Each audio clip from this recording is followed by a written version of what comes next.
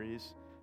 You notice I've kind of bounced around to a lot of different passages, but Ephesians has been really powerful for me as I've been thinking through these issues and looking at what it means to re-Jesus the church. And one of the things that kind of jumps off the page at me when we get into Ephesians is Paul talks about schemes. So he talks about the schemes of the devil and these schemes that are at work. And that sort of rings with supervillain vibes, right? It's like evil schemes that somebody has got planned. And I've kind of come to the conclusion that Christianity is in a sense a form of conspiracy theory. We are the ultimate conspiracy theorists. We believe that the enemy of God has been scheming since the beginning of time to undermine all the things of God. And that's a very supervillain thing to do, right? I'm gonna make sure that everything that the good guy does gets broken and messed up. I'm gonna displace God. And in our culture, we're rather dismissive of conspiracy theories, which is interesting that we're still dismissive of conspiracy theories when in our present day, the difference between reality and conspiracy theory is about 3 to 6 months. It takes about 3 to 6 months for us to realize that the conspiracy theory was, in fact, the reality. Satan's mission is this conspiracy to break whatever God has made good. Now, let me take us back to where we were a couple of weeks ago, the last time I spoke to you. Missional priority of Jesus, number 6, heal the broken. So if the enemy has as his mission to break everything, and Christ has as his mission to heal what is broken, that's a pretty significant mission. And we rarely appreciate the scope of the problem because everything has been touched by this brokenness.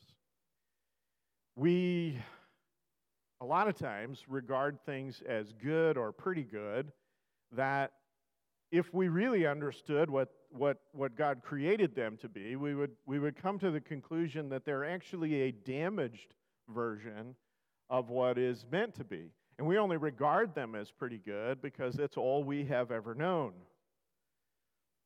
We imagine that we're pretty much seeing the truth that is occasionally interrupted by lies. But the actual state of our world is that it is all deception, and occasionally truth breaks through the deception. Paul's solution to this is that we need to grow up. We need to mature in Jesus and learn the truth from him. So he says in Ephesians 4, verses 14 and 15, there will no longer be infants tossed back and forth by the waves and blown here and there by every wind of teaching and by the cunning and craftiness of people in their deceitful scheming. Instead, speaking the truth in love, we will grow to become, in every respect, the mature body of him who is the head, that is, Christ. Now, embedded here in this passage is this incredibly important phrase: we're supposed to speak the truth in love. Now, let's just be honest. Speaking the truth in love is among our greatest challenges. We're not that good at it. At least wise, we tend to be better at one or the other. We can tell people the truth, or we can be very loving. Being very loving and telling them the truth at the same time is sort of difficult. A lot of us don't tell the truth to each other until we get upset. A lot of us don't get to that point until we're so frustrated with the lie that somebody's living that we sort of blow up at them, and then the truth is sort of lost on them because it's delivered without any love. Or we love people greatly, but we're sort of afraid to tell them the truth because of what that truth might do to that relationship. And so we're good at one or the other. We tend to not be great at both at the same time. Plus which, the culture is predisposed to believe when we're telling a truth they don't like, they're predisposed to believe that that is unloving. Hateful even. They've been geared up for this because this is the way the culture works. In our world, people who don't agree with each other tend to be kind of nasty to each other. And they expect this of us. They expect that if we disagree with their positions on things, that if we hold to a different righteousness, a different morality, it necessarily means that we will be hateful towards them. The missional solution to all of this is that these two strategies of Jesus are going to be held in very careful balance. One of those strategies I shared with you a couple of weeks ago, mission strategy number 6, speak the truth without compromise. Which means, first of all, don't compromise the truth. Don't change the truth in order to appease the culture, as many are wont to do. But also, don't compromise the speaking of that truth. As Paul says to Timothy, preach the word in season and out of season, whether it's popular or not, whether or not it's what people want to hear, just keep speaking the truth. The world is a dark place, and you, Jesus would say, Sermon on the Mount, you are in possession of the light. If you have the light in a dark place, you don't hide the light. You put it up on a stand so that it can be seen, so that it'll light the whole house. Our mission hinges on truth, righteousness, and the gospel. Again, 2 weeks ago, introduced this from Ephesians 6. Our mission hinges on truth, righteousness, and the gospel. Remember the armor of God, the belt of truth, a breastplate of righteousness, and feet that are trod with the peace that comes from the gospel. This is the answer that God gives us to deception, to immorality, and hopelessness. In other words, this is all good news. But just because it's good news doesn't mean that everybody wants it. Those who don't want it, those who don't understand it, may not perceive it as good news. But we continue to tell the truth in love. And that phrase sort of acknowledges a simple truth here, that it matters how we tell the truth. Not just that we tell the truth, but how we go about it.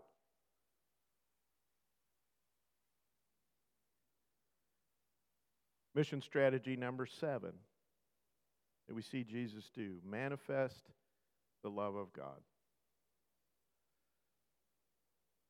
Remember Jesus talking to Nicodemus? He says, I am here because of God's love for the world. His coming, his life, his ministry, even his death are all about God's love. That's his motive for everything that happens in the gospel narrative. And so it has to be our motivation. We tell the truth when it hurts, because the truth hurts sometimes. We tell the truth when it's unwelcome. We tell the truth when it's inconvenient. We tell the truth when it's hard. But we don't do it for self-justification. We don't do it out of a place of pride or anger or condemnation. We must do it because we're motivated by love, which Jesus does so well. And we're still working on it. We're still working on it. The truth spoken because of love is the ideal mission strategy, because the truth has the power to free. The truth has the power to heal things that have been broken. And what has been broken? Everything. The truth is this cure. The truth of Jesus is the solution to our problem. But there's this delusion that we're all under sometimes. We believe that what we see and what we know and what we understand about the world is in fact truth. It is reality. The Scripture tells us that our wisdom is foolishness to God. There was a time when I actually knew everything.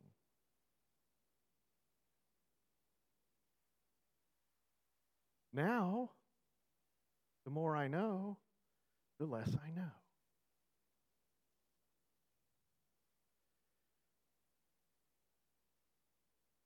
The power of the truth is the power to wake us all up from what we think that we know. And love has the power to make us listen to the truth. Not everyone we speak to will believe. Not everyone will answer the call. But we can pretty much be certain that without love, most people won't even listen.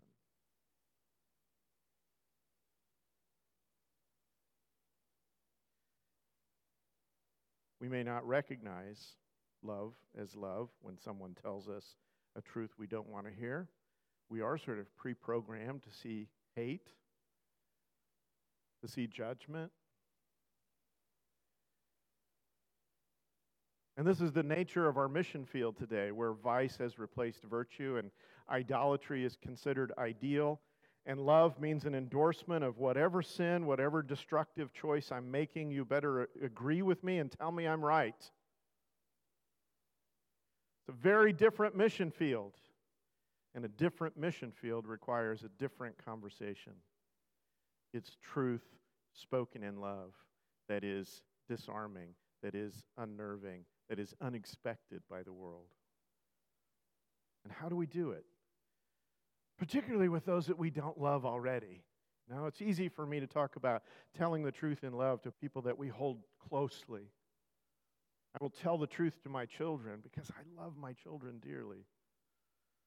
How do we tell the truth in love to people that we haven't learned to love yet? Well, there's a couple of things that we need to understand, again from the Word. Ephesians 6, Paul says in verse 10, he says, "Finally be strong in the Lord and in His mighty power. Put on the full armor of God so that you can take your stand against the devil's schemes. For our struggle is not against flesh and blood, but against the rulers, against the authorities, against the powers of this dark world, and against the spiritual forces of evil in the heavenly realms." This is the first thing that we need to understand, is that our battle is not against humanity. And that's difficult to remember, isn't it? It's easy to say, but it's hard to remember because who calls us names? Who maligns us? Who sins against us? People. Sinners. Sinners call us hateful. They call us hypocrites. They mock our faith. They rewrite our morality. Paul says, you're going to see that sin in the people. That's where you see it. And in fact, that's where you were in your old life. But it is not where that sin begins.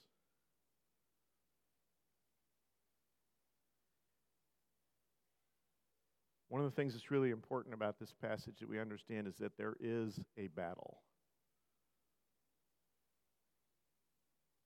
Not a battle against humanity, but there is a battle. We're not at war with humanity. We are at war to redeem humanity. And if you are not fighting that battle, you're already losing it. If you're not gearing up, if you're not going deeper into truth, into righteousness, into the gospel, if you're not equipping yourself with the things of God in order to engage this battle, well, we would say that you're showing up to a gunfight with a knife, but that's not going quite far enough. If you show up to do battle with the enemy of God without having prepared yourself with the things of God, it's like showing up for a cannon fight with a Pez dispenser. it's pointless. There is a battle, and we're in it. Our battle is against the schemes of darkness. Schemes of darkness.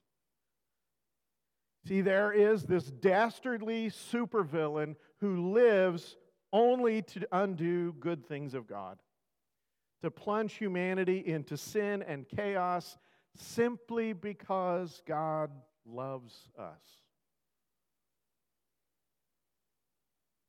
And let's face it, we're kind of God's kryptonite in this scenario, right? Because God loves us, and we're pretty messed up. We are vulnerable, we are selfish, we're easily given to deception.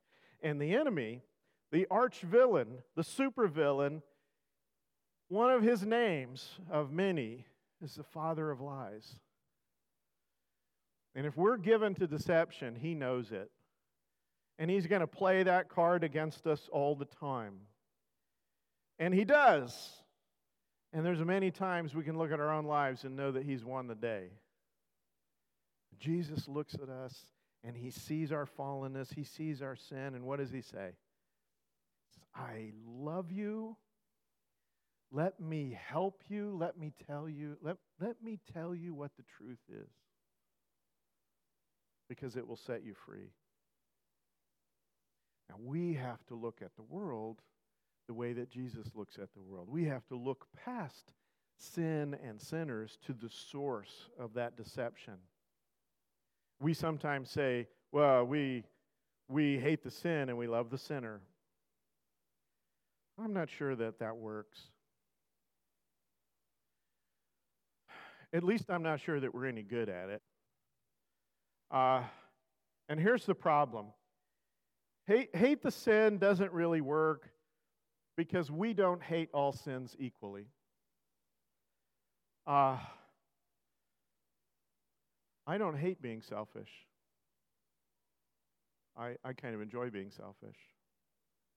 Now, your selfishness is becoming a bit of a problem, but my selfishness works for me. Right? I don't necessarily hate that one. Now, I hate what it does. I hate what it does to me. I hate what it does to my relationships. But selfishness feels pretty good when I'm in the middle of it. So we sort of pick and choose which sins we hate, and for some reason the sins we hate are always the ones that we don't struggle with. And this is why hating the sin is kind of an ineffective strategy. Hate's a bad strategy for us. It kind of makes us fools and hypocrites. But here's what we will do. We will mourn all the damage that sin has done. All the damage that sin is doing. And we got to look to Jesus again. Mission strategy number 8. What does Jesus do? Obtain victory through sacrifice.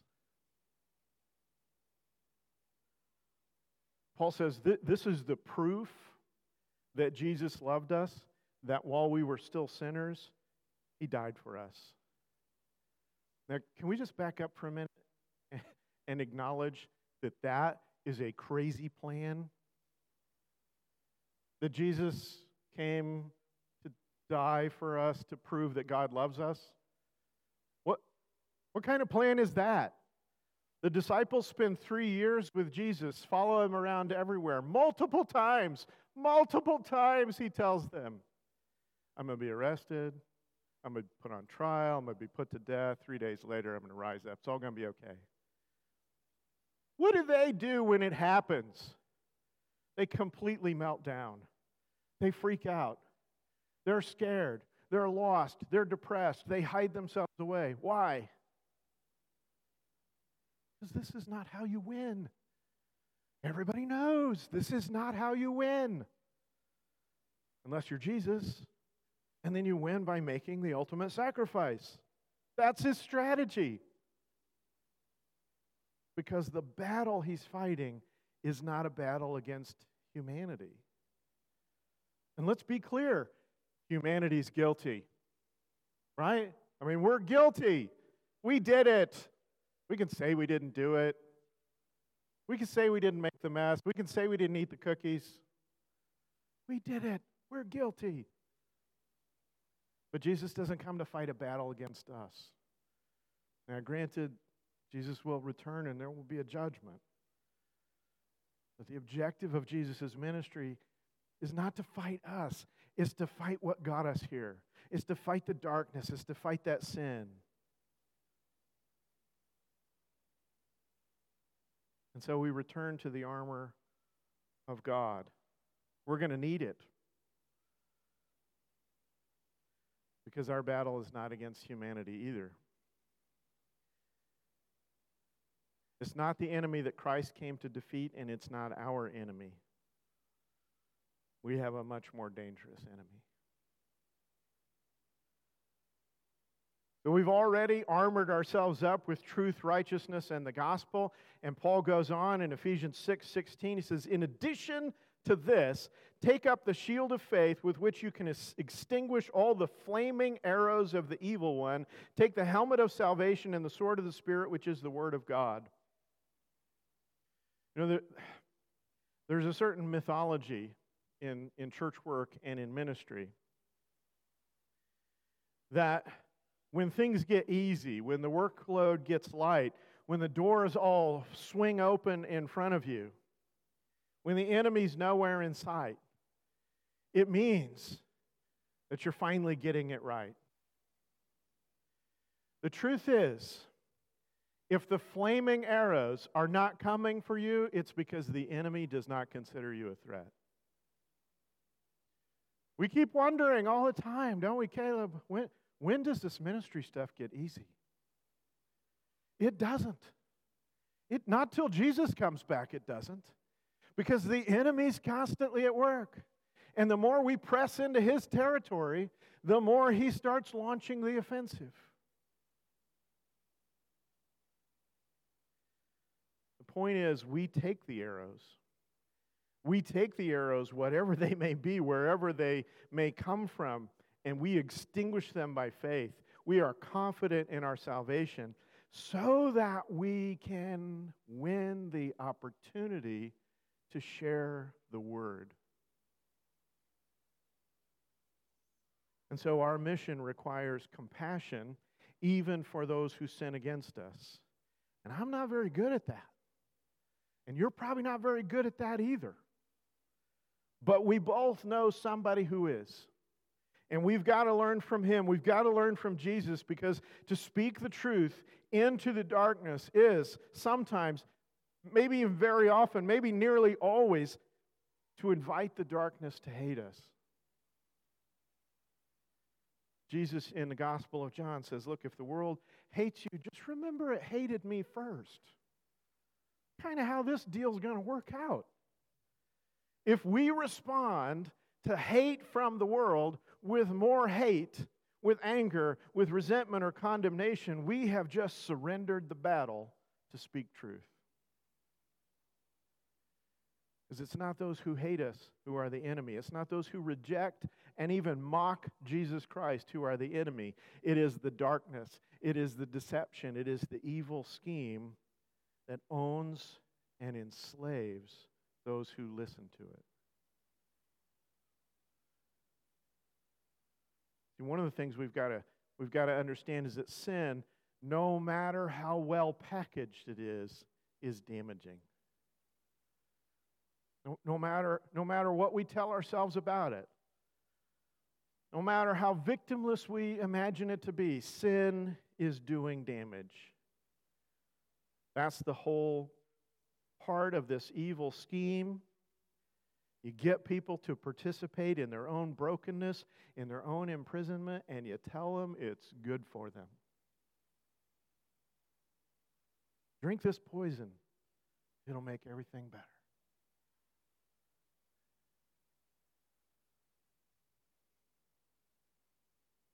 We are damaged spiritually, and that means a lot more than we just broke God's rules and made God angry. It means we're damaged because we are created to exist in God's presence, and we've lost it. We're damaged emotionally, we're damaged relationally, we're damaged mentally and intellectually, and very often damaged physically. And when the damage comes, as it inevitably will, the maniacal plot of this arch villain is to blame the damage on the people who pointed out that it was going to do damage. The people who said it was broken to begin with. It's not sin that damages, we say. It's all that righteousness of yours, all that guilt and shame that you're doling out. But here's something else we need to understand and appreciate about this work, about the mission, about the message. The truth is always good medicine. Even if it's not wanted. Even if it's not desired. You kids have it easy. They have made all the medicines taste reasonably good. When I was a kid, good medicine, nasty, nasty, nasty. And what did Mom say? If it didn't taste bad, it wouldn't work. Sometimes we don't want the medicine. Sometimes it doesn't taste all that good going down. But the truth is always good medicine. We don't share it because we're trying to inflict more pain and suffering and discomfort on people. We share it because the truth is good for us. The truth is transformative for us, and it will be transformative for them. It may not be what we think we want, but we don't know what we don't know. Whatever brokenness we own, whatever brokenness we know among one another, whatever brokenness we encounter in the world, the truth and righteousness of Christ, when it's offered in love, is the cure. Truth because of love is a great synopsis for the gospel. It's the good news that the world needs, and we need to bring it. And maybe sometimes even more than we need to bring it, we need to witness the power of it. We need to see what it will do. I need to see what it will do. Can I just confess to you this morning that I am tired?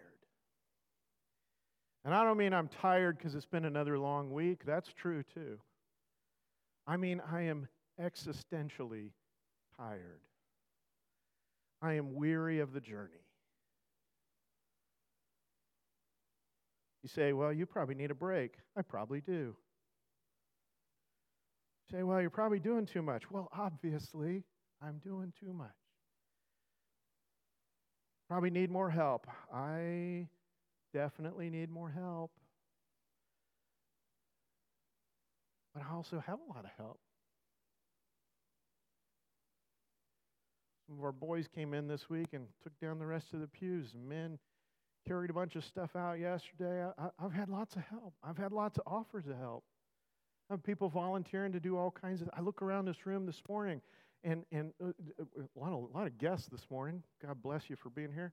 But our members, nearly all of you, are engaged in ministry somewhere. You have a service that you perform to the kingdom through this place. That's phenomenal.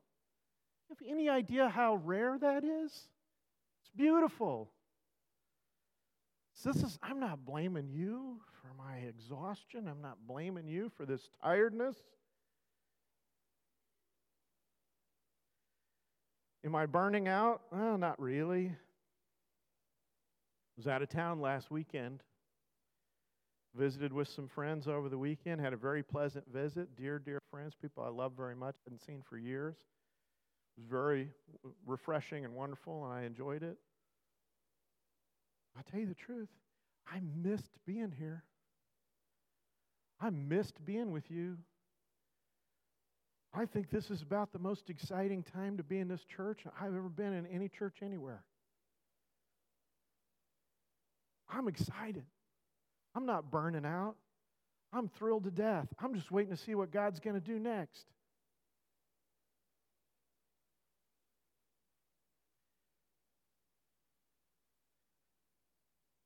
I believe that God is working.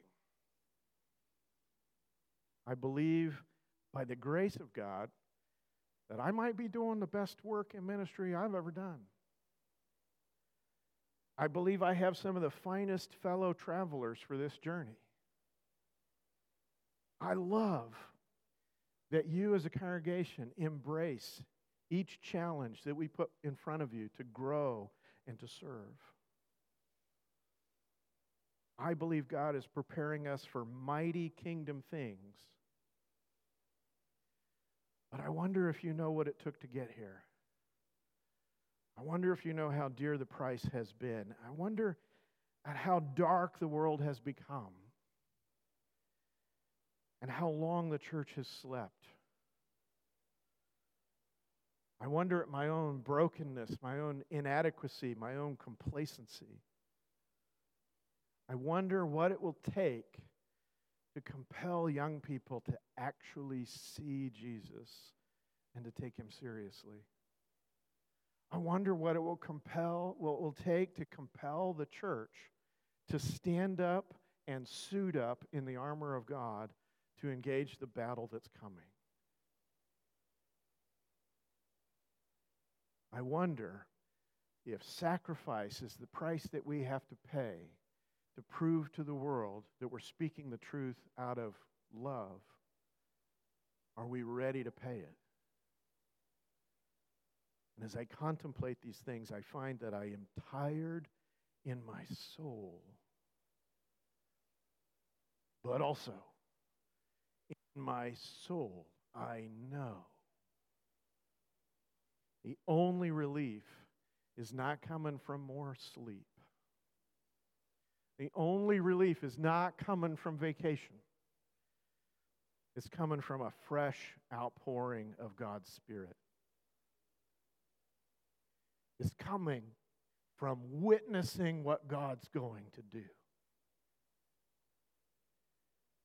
I think of Jesus in the garden, praying that this cup would pass from him, but then praying, not my will, but yours.